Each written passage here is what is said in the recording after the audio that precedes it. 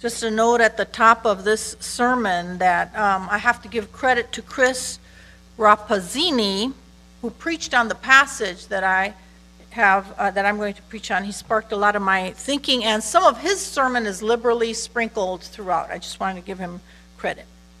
Now, since we last met, we have closed one calendar year and opened another.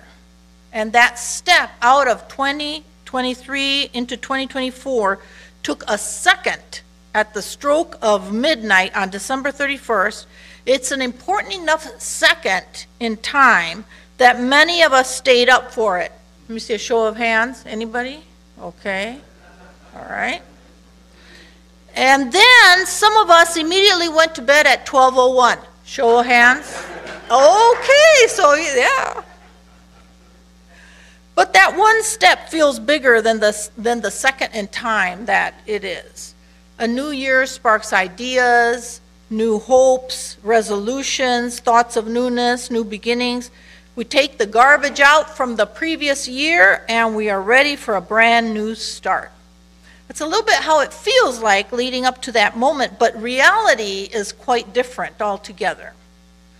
I met someone on January 2nd who asked me how my year was going, and I said, oh, okay so far, with a sigh of relief, because in reality, when you take your garbage to the curb, you have already lined your trash can inside the house ready for more to come. But instead of starting the new year by trying to implement a brand new us, which we then try to carry forward into the new year, let me encourage us to begin at the end. Let us start by looking not backwards at who we have been and trying to change that, but looking ahead to the end, the very end, the goal line. Maybe it's out of sight, to the end of life's marathon. I'm saying begin the new year with the end in mind. Now, we have just come through an Advent season focused on the coming of Jesus Christ to earth. That's his first coming. It's so vitally important to us. We take a whole month to celebrate that. But there will be a second Advent, a second coming. In some churches, this is all they talk about, the end times and the judgment. And we have overcorrected, I feel, in the other direction. I really was trying to remember the last time I preached on this. We mentioned the second coming in youth group a few months ago, and the kids said, oh, we know all about that. That's when Jesus got out of the tomb at Easter time. And there's some logic to that, because, he was dead and then he came back. So they thought that was a second coming. But no, the resurrection is still within the framework of the first coming, and the second has not yet happened. That's in the future from us today.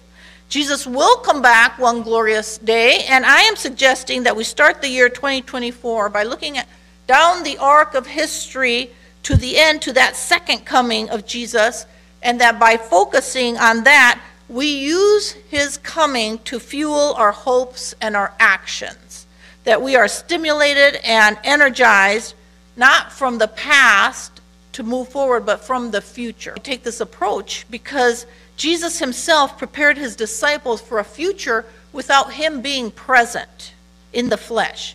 He prepared them with the knowledge, the truth, that he would surely be coming back for them, preparing them with a motivation to get their house in order, not just for their immediate future, but also for the far final end. Today we will be reading in Matthew chapter 25, verse 14. Starting there. For it is as if, now before we go any further, we have to define what the it is that Jesus is referencing. And in chapter 24, Jesus has been talking about the coming of the Son of Man, and there's judgment, there's power, there's apocalyptic language, and by the time we've come to our passage, Jesus has told 3 parables about the coming kingdom of heaven, and this one is the third. 2 others, and this is the third. For it, Christ's coming, the future kingdom of heaven, is as if a man going on a journey summoned his slaves and entrusted his property to them. To one he gave 5 talents, to another 2, to another 1, to each according to his ability. Then he went away. What we know about this man is that he is going to be gone a long time, and we know he is wealthy because he has 8 talents. A talent is a specific amount of money. In today's currency, each talent would be $300,000. And we know this man is generous because he doesn't take his wealth with him, but he entrusts it. There's a lot of trust involved in that. To his servants, slaves, our passage says.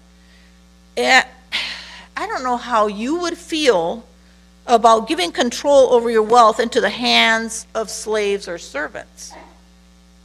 Employee is not quite the modern equivalent of this position, but I don't know that I'd trust any employee either. No one would do this without tight oversight and control. If we do the math, we see that the first one receives $1.5 million, the second one receives $600,000, and the third one a mere $300,000. So think about briefcases with cold hard cash and hand it over to you. What would you do with it? Verse 16, the one who had received 5 talents went off at once, and notice the immediacy. At once, this man understood the assignment, and traded with them and made 5 more talents. In the same way, the one who had the 2 talents made 2 more talents. But the one who had received the 1 talent went off and dug a hole in the ground and hid his master's money. This is a cautious, worried one who did not want to lose what he had been entrusted with. Now, who here resonates with the entrepreneurial spirit of the first 2 servants? Okay? Like just the thought of getting your hands on that cash and doing something with it is energizing to you. And who here can see themselves in the third position of being very afraid that you're going to lose it? Okay? Yes. Yep. Verse 19. After a long time, if you were reading that verse on the screen, your eye would have skipped to the next word. And your long time in your head would have been less than a second long. But the long time, after a long time, I just thought we had to pause right here for a few minutes until we get restless with the waiting. After a long time. Because this is where we find ourselves today when it comes to Christ's second coming. It has been such a long time since Jesus told us he was returning. All the writers in the New Testament expected it to be within their lifetime or shortly after. It's been such a long time, 2,000 years or more now. And all we know about the timing of his coming is that Jesus is coming for sure, that no one knows the hour, and that we are one day closer to his coming than we were yesterday. After a long time. We know that Christ's community is supposed to live in active expectation of him coming and to be alert. After a long time, you feel those days and months and years ticking by. This cannot be overstated. In the parable, this is so long that the servants were wondering if he was ever going to come back. Okay, we're going to continue with that verse. After a long time, pause. The master of those slaves came and settled accounts with them. In other words, the master is investigating. I'm back now. What did you do with the things I entrusted you? What did you do with those briefcases of cash, the talents that I gave you? I know you may have forgotten this, but they weren't yours to begin with, and they never were yours really. They were mine and have always been mine, so what have you done with them? I want to know, what have you done with this opportunity that I gave you? Verse 20, then the one who had received the 5 talents came forward, bringing 5 more talents, saying, Master, you handed over to me 5 talents. See, I have made 5 more talents. His master said to him, "Well done, good and trustworthy slave.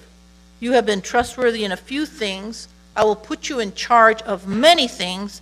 Enter into the joy of your master." And the one with the 2 talents also came forward, saying, "Master, you handed over to me 2 talents. See, I have made 2 more talents." His master said to him, "Well done, good and trustworthy slave. You have been trustworthy in a few things. I will put you in charge of many things. Enter into the joy of your master." Now, these 2 weren't told to double their money specifically, but they had the end in mind at the beginning. And they knew the master would come back and demand an accounting from them.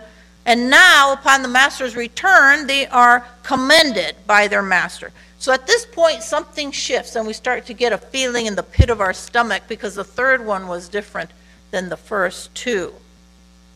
How's he going to account for his talent? Then the one who had received the 1 talent also came forward, saying, "Master, I knew you were a harsh man, reaping where you did not sow and gathering where you did not scatter seed, so I was afraid.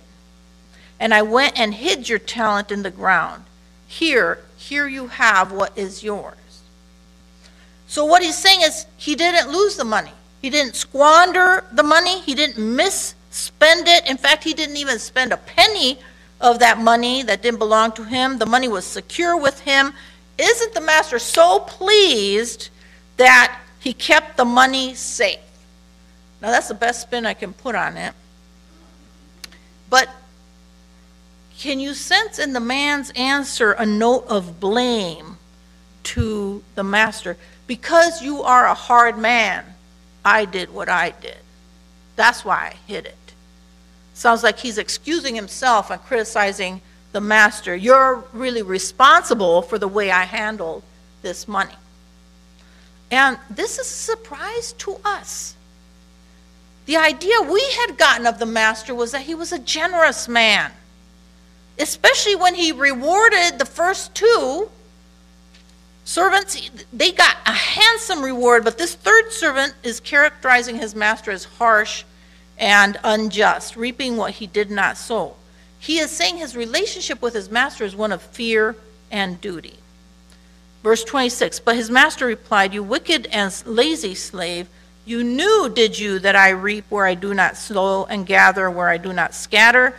Then you ought to have invested my money with the bankers, and on my return I would have received what was my own with interest. So take the talent from him and give it to the one with the 10 talents. Now this is a surprise to us.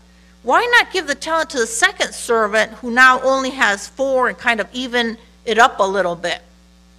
But the parable is not about fairness. And in fact, right now, Jesus is going to tell us what this parable is all about. Verse 29. For to all those who have, more will be given, and they will have an abundance. But from those who have nothing, even what they have will be taken away. So let that verse soak in. This is what Jesus has been driving at. And it's really very strong words. Do we like these words? Our ideas of fairness kind of get in the way of what Jesus is saying. As for this worthless slave, throw him into the outer darkness where there will be weeping and gnashing of teeth. Quite a different matter than entering into the joy of their master, right? It's another surprise. It's not until the end that the reader realizes that the vast amount of money originally thought to be entrusted to the servants only to manage has now been given back to them. The master doesn't intend on taking any of his money back for himself.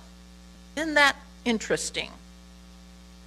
But only the third servant thought about it, continually regarded that money as his master's. And so we see now that Jesus really is talking about the gift of grace rather than the stewardship of property and what we do with the grace he gives us. If we use what God gives us to please him, he will give us even more. But This is the hard piece. If we don't use his gifts in a way that pleases him, if we selfishly hoard them for ourselves, if we don't develop his gifts to us, if we don't lean into them, he will take them away. I told my sister I was going to preach on the parable of the talents, and she said, "Oh, that one makes me feel so bad." Like she hasn't worked hard enough with what she has been given.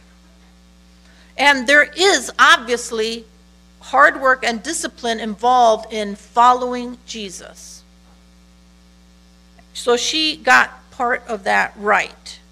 God gives us a humbling responsibility when he frees us from sin. But the motivation, the impetus for discipline comes from what we believe of our Master Jesus. Do we see him as a hard taskmaster, a spoiler, unjustly squeezing the last bit of fun and life out of us? The one who says no to us all the time, wagging his ear? Is that our view of him?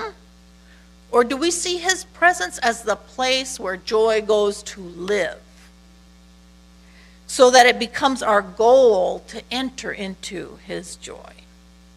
Do we strive to please him because we are so well loved by him? We are so safe in his love, so that when we put the gifts he gives us to work, we are really just loving him back. And that gives us pleasure. Hopefully this Christmas we all gave gifts.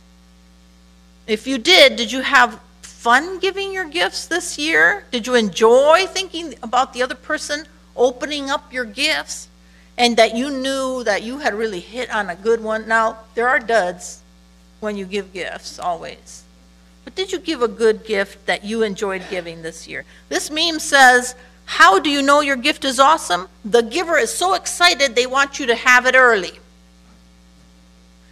So I want you to know that God is an excellent gift giver.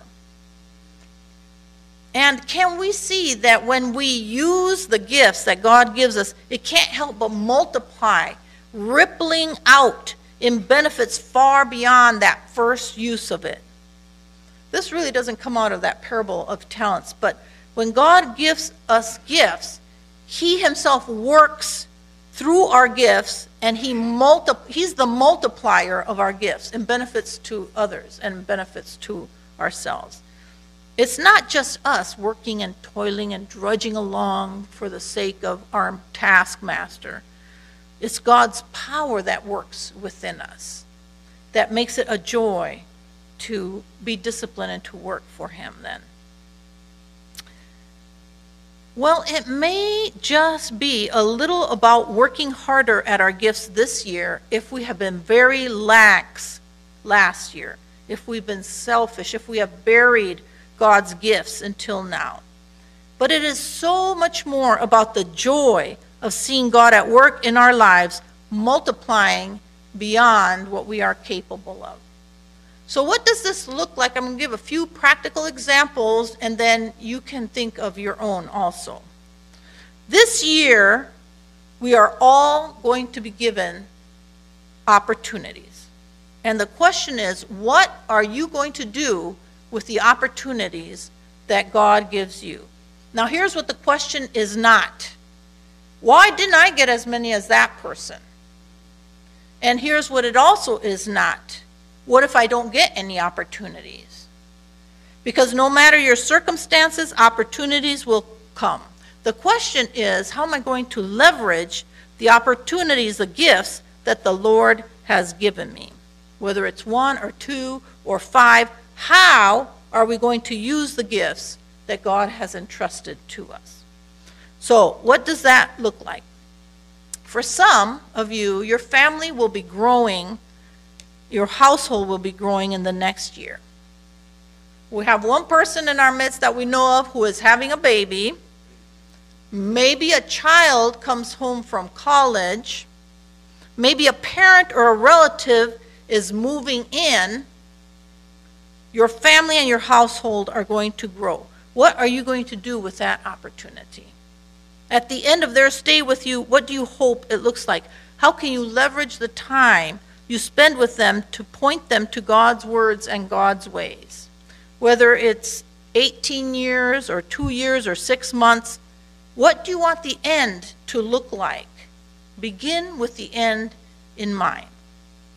And some of you may be starting new romantic relationships in this year. If God is going to put someone into your pathway, you need to enter into that relationship with an idea of where you want it to go, to date with intentionality. Who are you becoming in this relationship? How is the other person growing in this relationship? How are you pointing to God in your relationship? For many of us, there are probably things in this new year that we either need to stop doing or we need to start doing. But begin with the end in mind. Maybe it's finally starting to make and live off of a monthly budget. Maybe it's making a will or a trust for your family because the end is coming whether you like it or not. Some of us may need to stop a habit or an addiction. Some of us may need to start or to continue the hard work towards mental health. Maybe it is starting to have a prayer time with your family or with your friends and you've been wanting to do it. Some of us need to stop arguing and fighting with our spouse. I didn't hear an amen. Or exasperating our children. I thought so.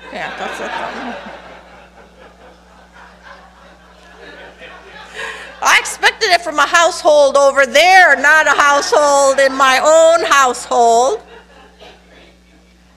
What do you want them to say about you 5 years down the line, 10 years down the line, 20 years down the road? Because they will say something.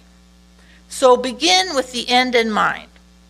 God will put people in our way that we have not met yet. He will bring people to us that we need, and he will bring people who need us.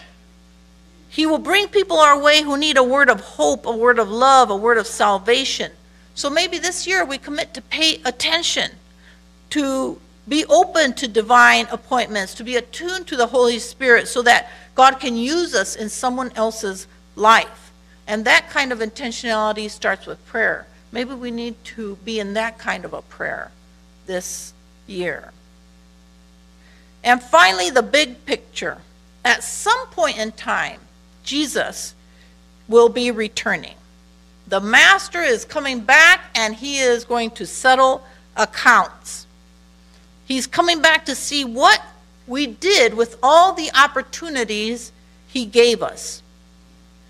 Jesus says, I am the Alpha and the Omega. I am the first and the last. I am the beginning and the end. So this year begin with Jesus, the end, in mind.